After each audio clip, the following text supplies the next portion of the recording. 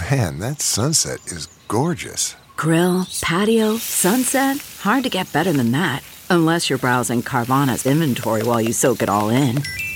Oh, burger time. So sit back, get comfortable. Carvana's got thousands of cars under $20,000 just waiting for you. I could stay here forever. Carvana, where car buying meets comfort meets convenience. Download the app or visit Carvana.com today. Reporter's Notebook. I'm Steve Futterman. In Brunswick, Georgia today, an almost all-white jury said guilty. 3 white defendants accused of killing Ahmaud Arbery last year were found guilty in his murder. The 3 claimed they thought Arbery was a threat, even though it turned out he was unarmed and was trying to escape from them.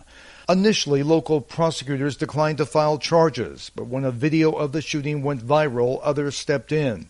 It's another case of a video showing a brutal beating, or in this case, the killing of a black man.